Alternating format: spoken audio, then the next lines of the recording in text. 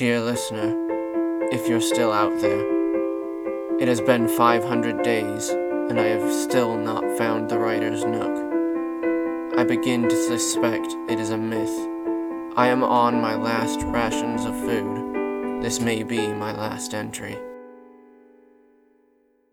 Hello and welcome to the writer's Nook. I am your host, Caleb Chandler. And I'm your other host, Josh. This episode, we'll be looking at the sequel to my story from the first episode, as well as a song by Mason Zagoda, a poem by Tammy Taylor, and a spoken word by Sam Hebert, but not in that order. So, first up, we have the continued misadventures of the man we were first introduced to in Crunch. Music for the Spheres, by Caleb Chandler. Read by the author. I'm not an expert on diplomacy, but even I know it's better for everyone if nobody winds up dead when making first contact. It makes things awkward. I was starting to get the feeling that death was following me around. I suppose I've had worse friends, but as this one had unceremoniously taken Gilbert's place, it now held top spot. After the incident with the reptiles, Frank and I got reassigned to this rock. I never really had a problem with Frank. I mean, he liked country music, but we've all got our faults. Today, that flaw had proved fatal. One could make a case that it was my fault, but how was I to know those flying marbles didn't understand sarcasm? I suppose a creature with no ears or mouth has to communicate somehow, but telepathy gives me the creeps. The spheres just hang there, listening to everything you think. The species feeds off sound waves like a plant uses the sun to make food, or at least I think that's what Frank said. His scientific explanations were as dull as the minds of the people who wrote those awful songs he was so fond of. Like with those songs, I had learned to tune him out to stop my brain from melting. But that's a poor choice of words. Frank and I had climbed into one of the circular tunnels that led to the purple fungus which feeds them as they sleep by emitting a low hum. As I asked Frank what he thought the creatures were, the one closest to where I was standing shuddered and began to turn black. That's when it started thinking at us. We both jumped as an inaudible yelp of pain rang out in our brains and the sphere barreled past us down the tunnel. I thought that was a bit of an overreaction. My voice couldn't be that bad. I hadn't meant to injure it. I didn't know it well enough to want to yet. It seems the marble picked up on this thought, since it suddenly rolled back toward us and began to hover at about eye level. I tried thinking an apology at it, but just then Frank reached for that sinister device he uses to inflict his so-called music on others. No need to kill it, Frank, I thought to myself. Isn't this supposed to be a peaceful mission? That's when that stupid marble panicked. A few seconds later, smoke was coming out of Frank's head. There goes my job. Thanks a lot, Frank. I thought we were friends. That was Music for the Spheres. Hope you enjoyed it, obviously, since I wrote it. Up next is a poem by Tammy Taylor, so stay tuned for that. Battling Anxiety. A poem by Tammy Taylor. Read by Caleb Chandler. I walk down the corridors of whispers in my mind, anxieties which haunt me, with shackles they would bind. I grab my sword, take up my shield, and battle it, sometimes. But soon they beckon yet again, with loud, insistent chimes. I would have peace, I cry, cast my burdens on the Lord. Remember God is sovereign, and not forget my sword. When next my fears assail me, weighing on my chest, cast, oh cast your cares, my soul, and in the Lord find rest. Well, that's about enough of my voice for a while. Up next is Homeroom Baby by Mason Zagoda. It's about 2.5 minutes long, so you have the time. Listen.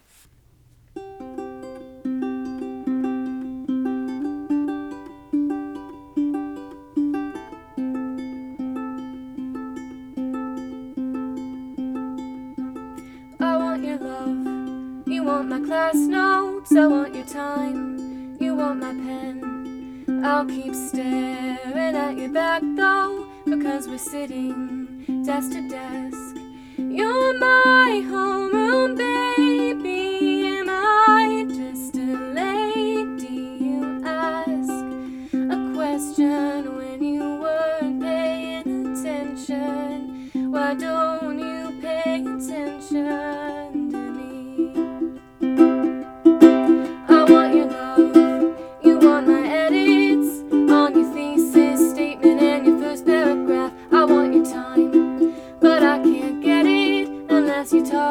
to me in the middle of class. You're my homeroom baby, and I just a lady. You asked a question when you weren't paying attention. Why don't you pay attention to me? And I sit behind you, but we're never partnered up. And baby, studying next to you is not enough. Oh, my heart skipped a beat when you asked me what date it was, and I just smiled and said, it's the 8th because I want your love. You want my class notes, I want your time. You want my pen, I'll keep staring at your back though until you turn around again.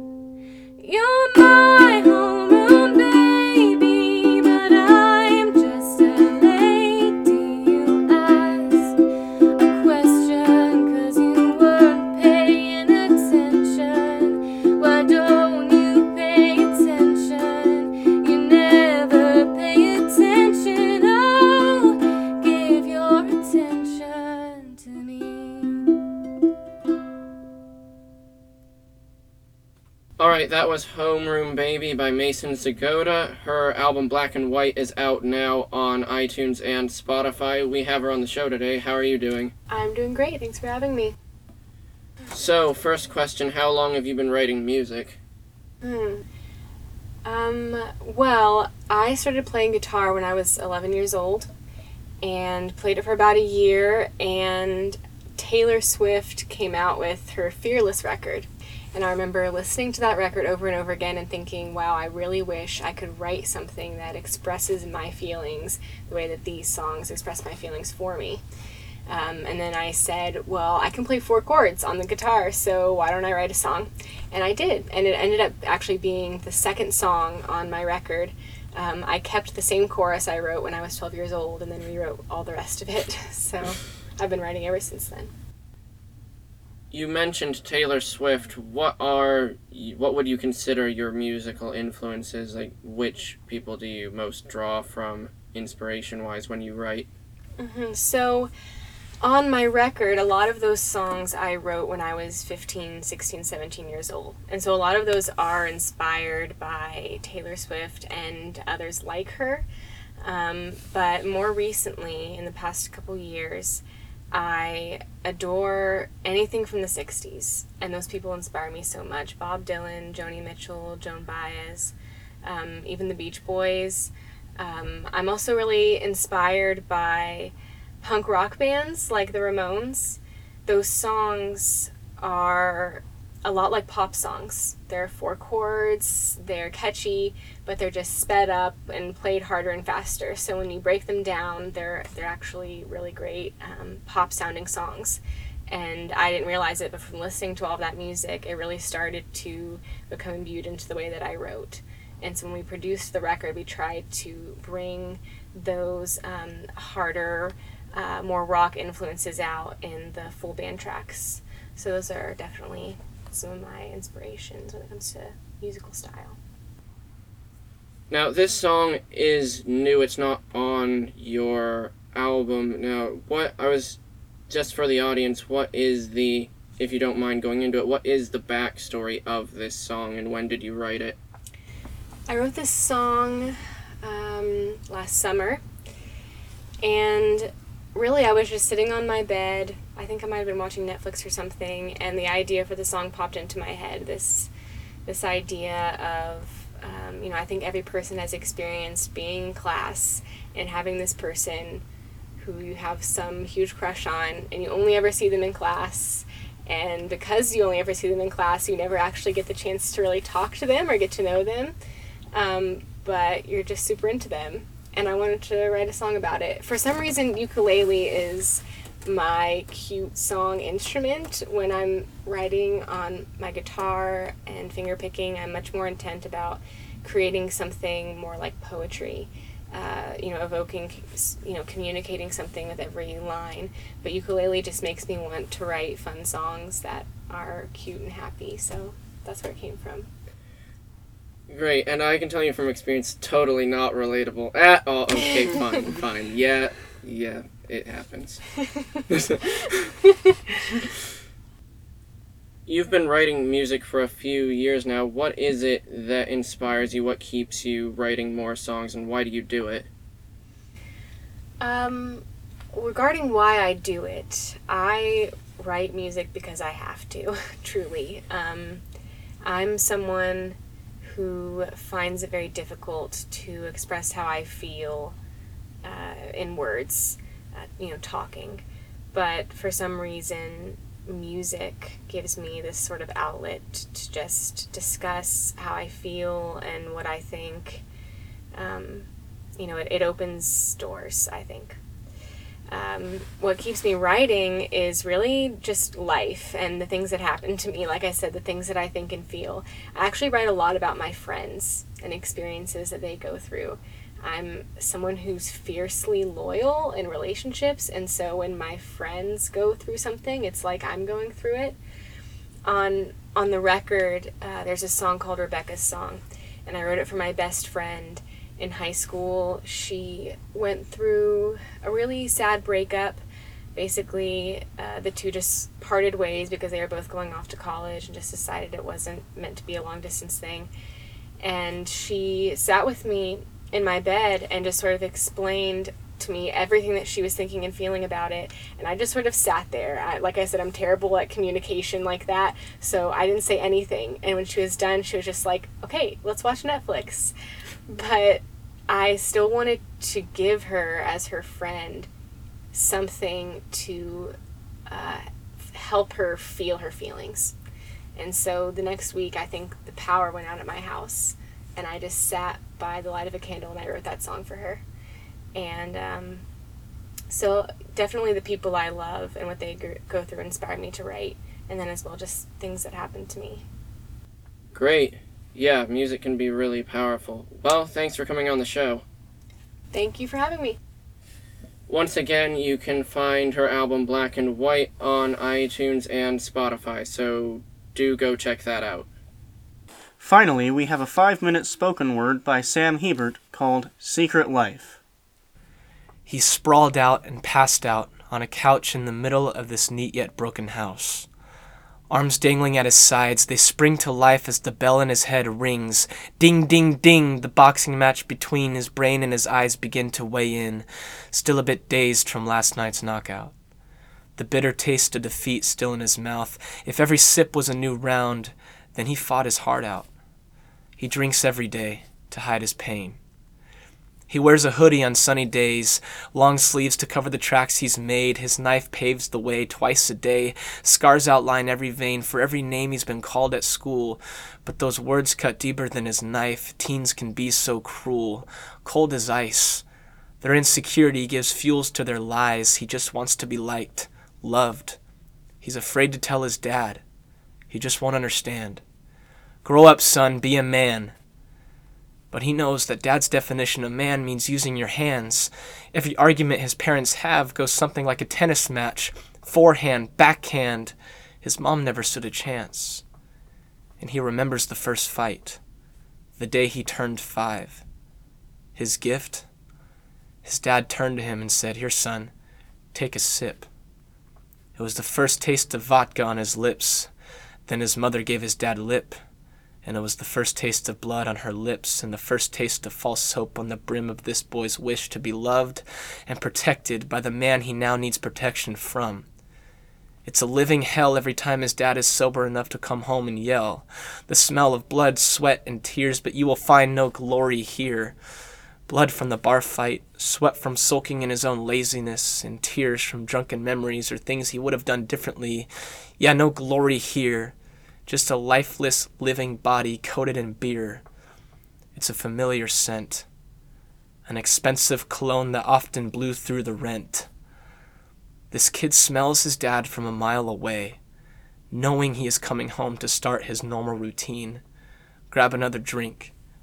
Not even noticing half the bottle is already missing from his son, who just turned 15 and is immune to the burn of brandy, already poisoning his spleen. His mom walks in, still hoping her husband would be sober just one more time. She dreams of the old times of laughter, hope, love. But that man she married is no longer alive.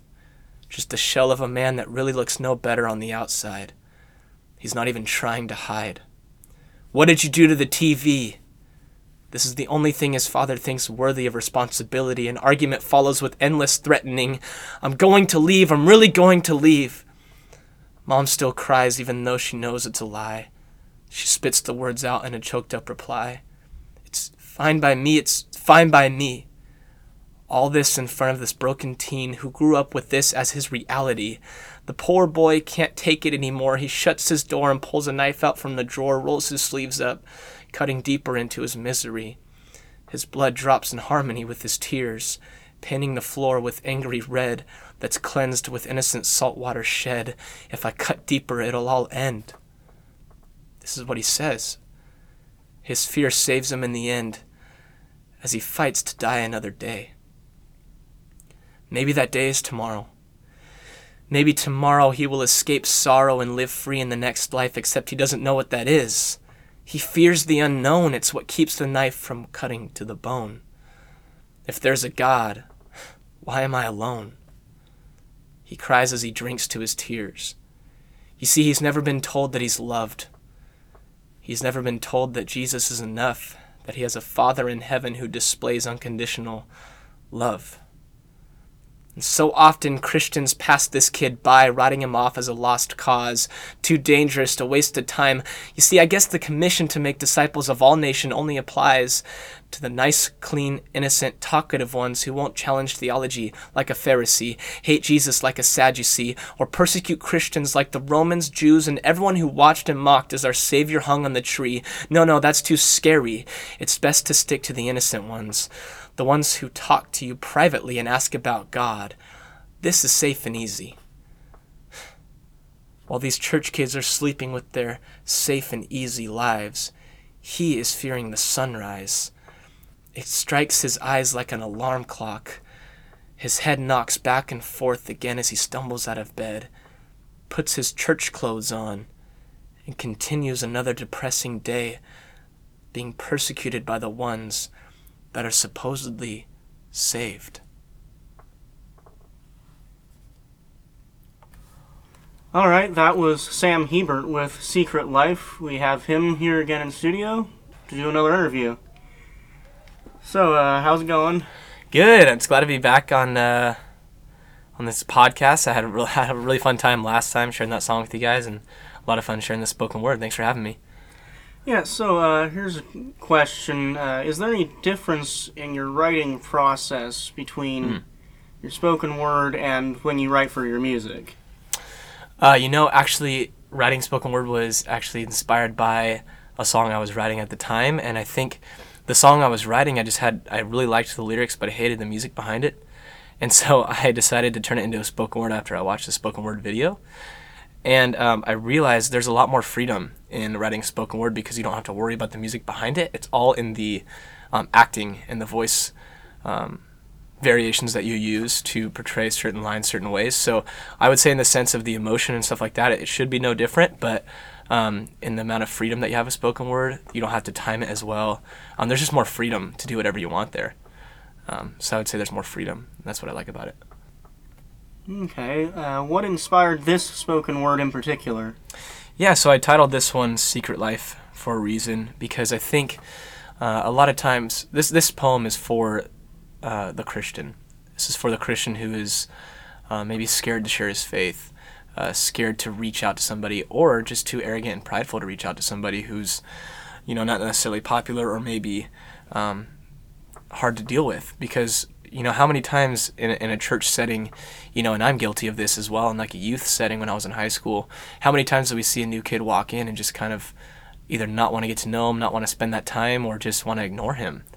And so this spoken word is about that kid who comes into church and nobody knows, and he has this whole secret life, this terrible, terrible life behind him, and no one knows about it because no one makes the effort to get to know him. And so it's kind of it's a spoken word to be the voice for those kids, but also to convict and challenge us as believers to reach out and to make disciples of all nations, not just our little friend groups that we create. And this is a spoken word to myself even. It's a challenge to myself as well.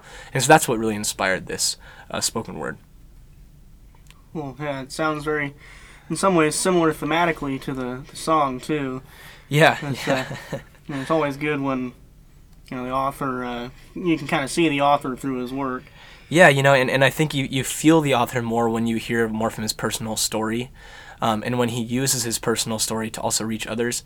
And I'm not here to say that I'm like a great author or whatever, but I just try to make everything on a personal level so people can understand it. And even if they haven't been through what I've been through, they can understand where I'm coming from. If they have, then I'm reaching to them too. And so it's something that the Lord has really given me a desire to do, is to reach people on a personal level with my writing. And, I really hope I can do that for His glory. Yeah. And I appreciate venues like this where I can share that stuff. So I appreciate you guys having me on the show again. It's really fun. You're welcome. Yeah, thanks for being on. Absolutely. Anytime. Thank you for listening to this episode of The Writer's Nook. If you have a song, poem, short story, or other creative work, please submit it to us at our email address, thewritersnookpodcast@gmail.com. The Writer's Nook is protected under a Creative Commons license. Be a friend and don't pretend you wrote our stuff.